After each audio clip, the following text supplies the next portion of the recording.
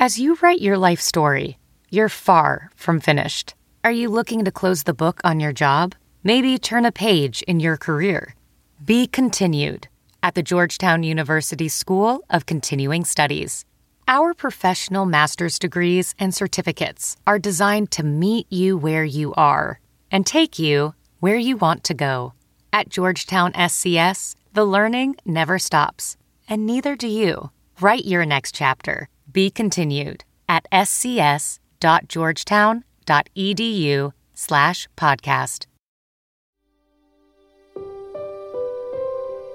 The wonder of discovering new things begins to wane when you have to rediscover everything a minute later.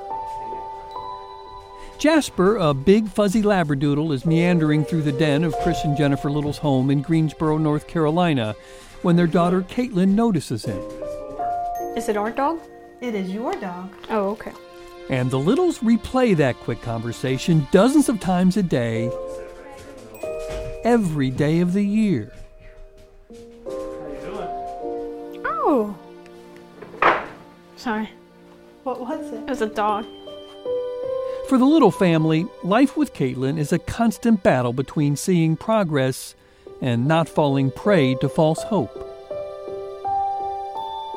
It's hard to be realistic and optimistic. Because over the course of 3.5 years, being seen by 36 doctors and 1,000 times that many hours searching the internet and medical journals for answers, they don't seem to be much closer to figuring out why Caitlin's memory lasts no more than a minute these days. What's its name? Caitlin is truly the definition of unique, what Merriam-Webster describes as being the only one, without a like or equal.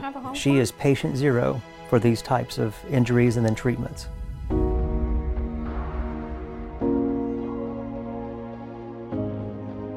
But after dozens of treatments that show no measurable improvement, there may finally be something that is showing promise. Is it a light at the end of a long, dark tunnel? Honestly, I don't know. What I do know is Chris and Jennifer Little are looking at things a bit differently for the first time since October 12, 2017. I'm Bob Buckley, and this is Caitlin Can't Remember. Daggone it. Oh. You gave away. You were supposed to stay still.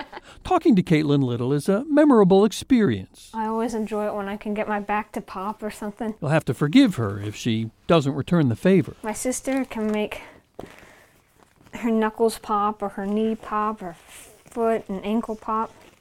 I've never been that lucky. On this Monday morning, Caitlin is sitting on the floor of her bedroom doing some exercises to help loosen the legs she loves to use to run. But this is a little bit harder.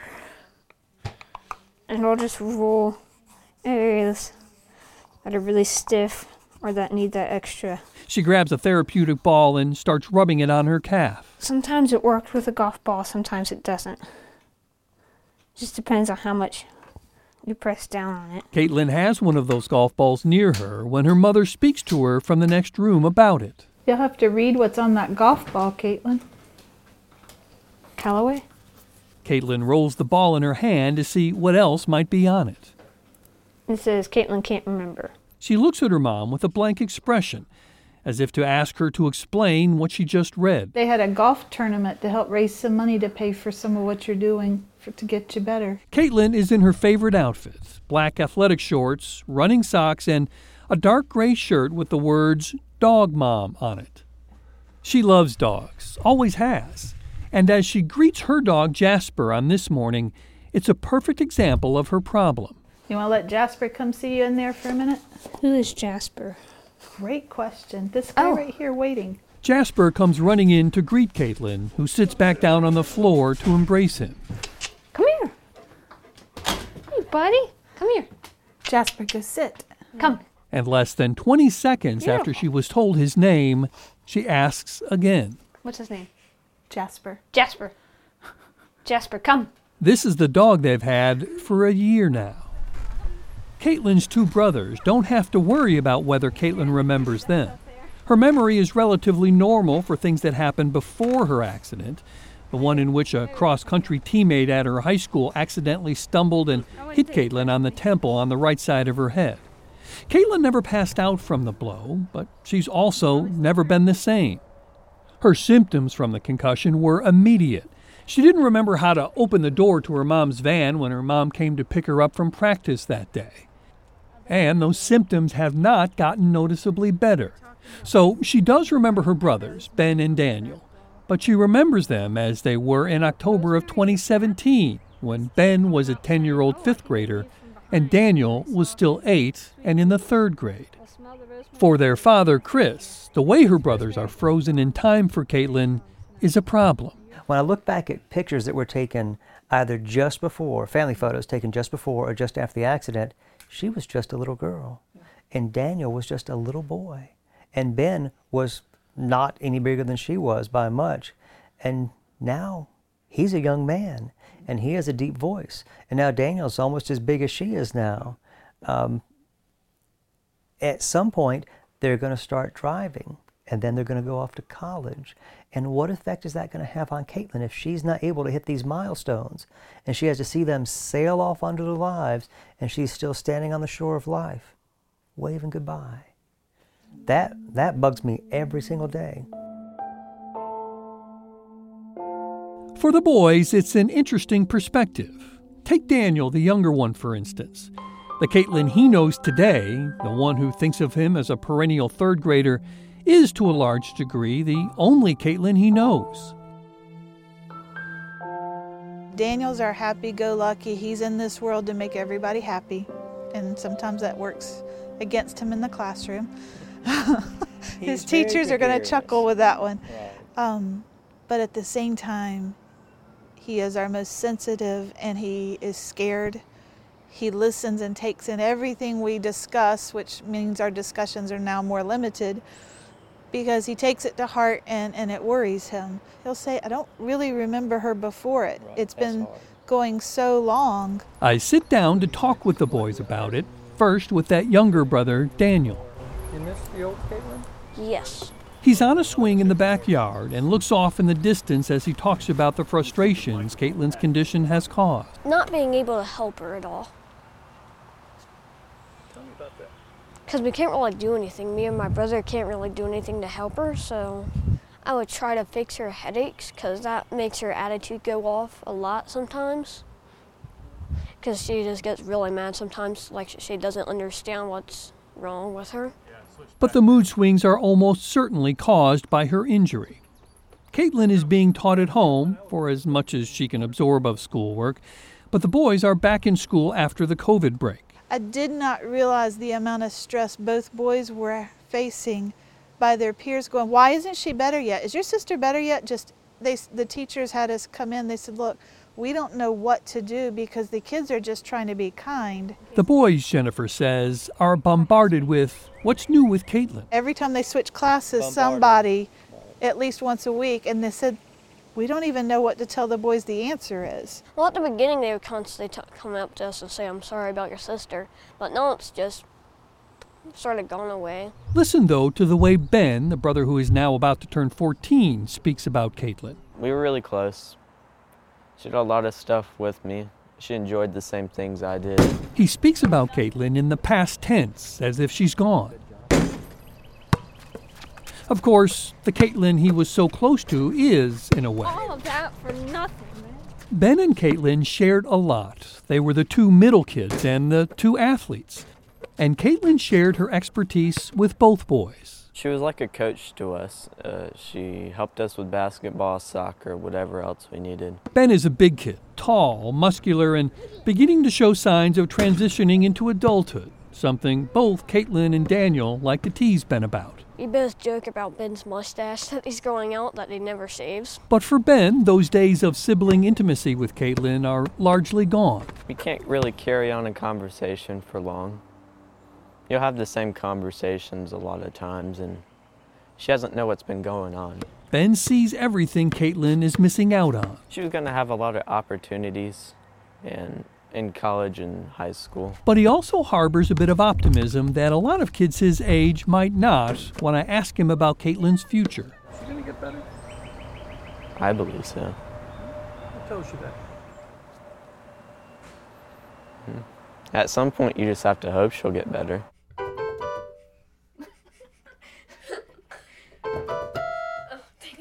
The Littles aren't just hoping something heals Caitlin. They are quite literally working night and day to make it happen. And for the first time since her injury 3.5 years ago, they're seeing signs that give them hope. Last year, this time, Caitlin was in very, very bad shape.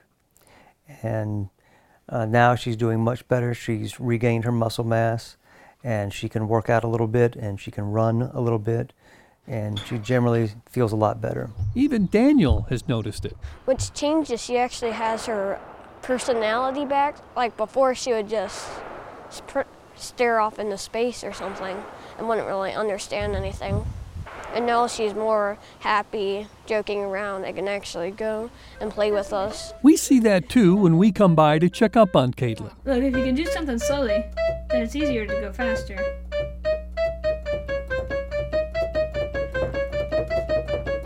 I am speed. I am speed. Yes. This playful side of Caitlin is something her parents always told us about with a wistful tone in their voice, but we hadn't seen it until recently. Yeah, I've seen her personality coming back too. Oh, it's wonderful. But is it the personality of the 14-year-old Caitlin? It is in some ways, yes. Simple things still amuse her. My dad met a dog named Bob Barker because it would just bark all the time. Yip, yip, yip, yip, yip, yip. So I asked Chris and Jennifer about that. Is there a sense that there's an 18-year-old in there? No. No.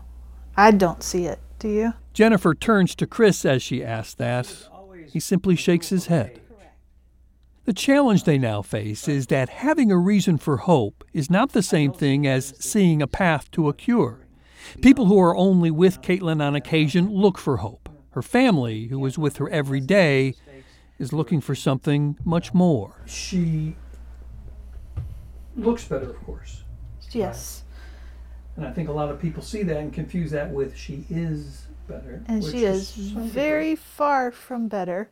And I think that's hard for me, and I go back and forth. So yes, Caitlin's physical features look really good. And yes, she's developed muscle tone. She is definitely communicating, and her personality is coming through big time. Welding instructor Alex DeClaire knows VR training platforms like Forge FX help students master their skills. There's a big learning curve with welding. Virtual reality simulates that exact muscle memory that they need. Learn more at meta.com/metaverseimpact. She still gets no signals from the brain to the gut. So whatever she consumes can take 5 to 6 days before it passes. The fact that Caitlin is far from better is evident when we sit down to talk with her. You could sit in that recliner. And we ask her very directly Have you been running still? I believe so. about her memory issues. I'm not positive why I have issues with my memory. Right. But you know you have issues. I know I have issues. Her problems go beyond her memory. Do you remember how they discovered that Caitlin appears to have Lyme disease?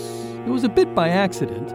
A doctor in California saw our stories on Caitlin and realized that her symptoms matched up with all of his Lyme disease patients.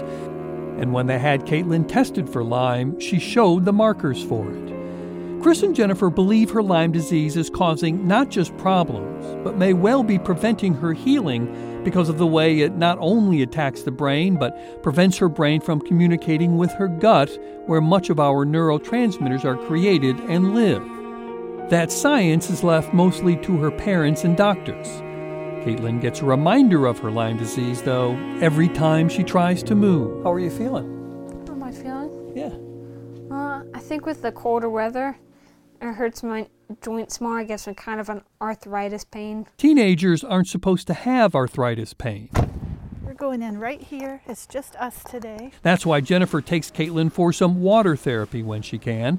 A friend has an Epsom salt pool that they let Caitlin float in, and a dry sauna as well. I definitely have better blood flow to my extremities, so my arms and legs have better blood flow because I can feel they're very hot and not as stiff. Caitlin has done these treatments on and off for weeks, but when I ask her about them later that night, the memory is already gone. I've never been to a spa. I've been to a nail salon with my sister, so my sister and grandmother could get their nails done.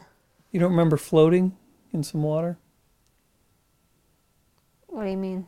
Like in a pool? Yeah. Yeah, it's like a pool. Yeah, it's like a pool. No? No. Okay. I don't believe I've heard of that before. Water can be an apt metaphor because as challenges continue to mount, Caitlin's condition, finances, COVID, you can't blame Chris and Jennifer for feeling as if they're drowning. You know, so all these strikes against us, and you just feel like you can't dig out of that hole. I have learned you have to look for light. You have to look for a way out. And that doesn't mean I don't give myself time to be sad and really wish things were different and just grieve what has been lost, because no matter what, we have lost a lot with her and we can't get that back. What Caitlin has lost is the most obvious, but over the past year, they've lost more. Normally we just go to the lake.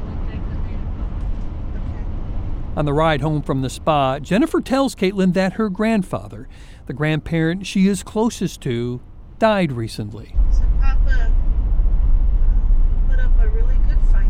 He did. And he got pneumonia that we just could not clear up.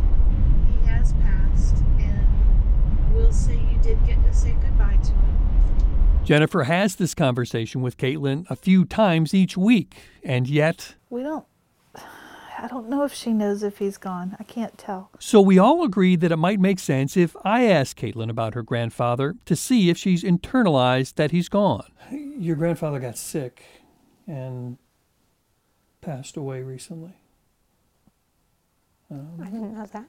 Yeah, and...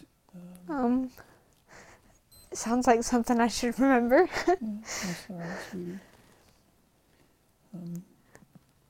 Yeah, it was right after you. I just remember him being so well last time I saw him. Yeah. That's sweet. That's just a hard pill to swallow. Yeah.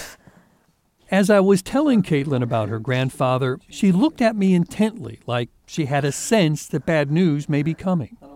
But her tears are very real. She was completely unaware that she'd lost her grandfather and has no memory of the short time she spent at his funeral. I had that conversation with Caitlin right before her birthday.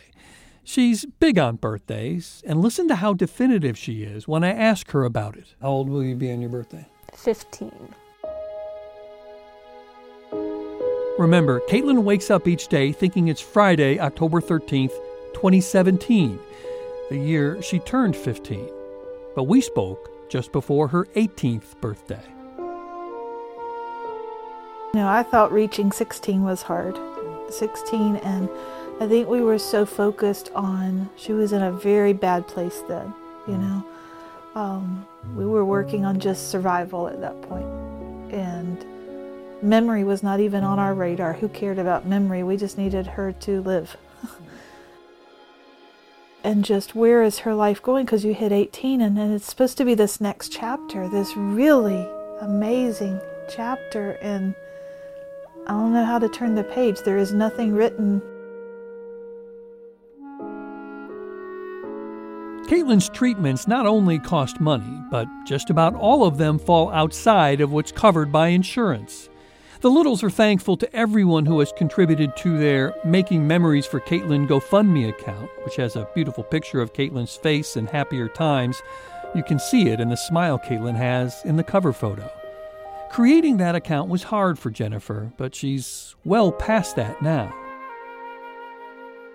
You know, I used to be so embarrassed asking for help. I'm not embarrassed anymore because there's no way we can do it without the help of others. And I used to feel so guilty, and now I realize that people like helping. They love to support something they believe in. And I think Caitlin has touched many hearts around the world, not just in this community, but she has shown that no matter what obstacle you have, you can be positive. She could have handled this many different ways, but I've never heard her say, why?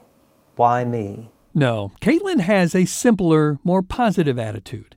Keep moving toward the light. Well, if you don't keep going for the light, then the dark will drown you out. So you just have to keep on making sure that light is in reach. And there may indeed be a light.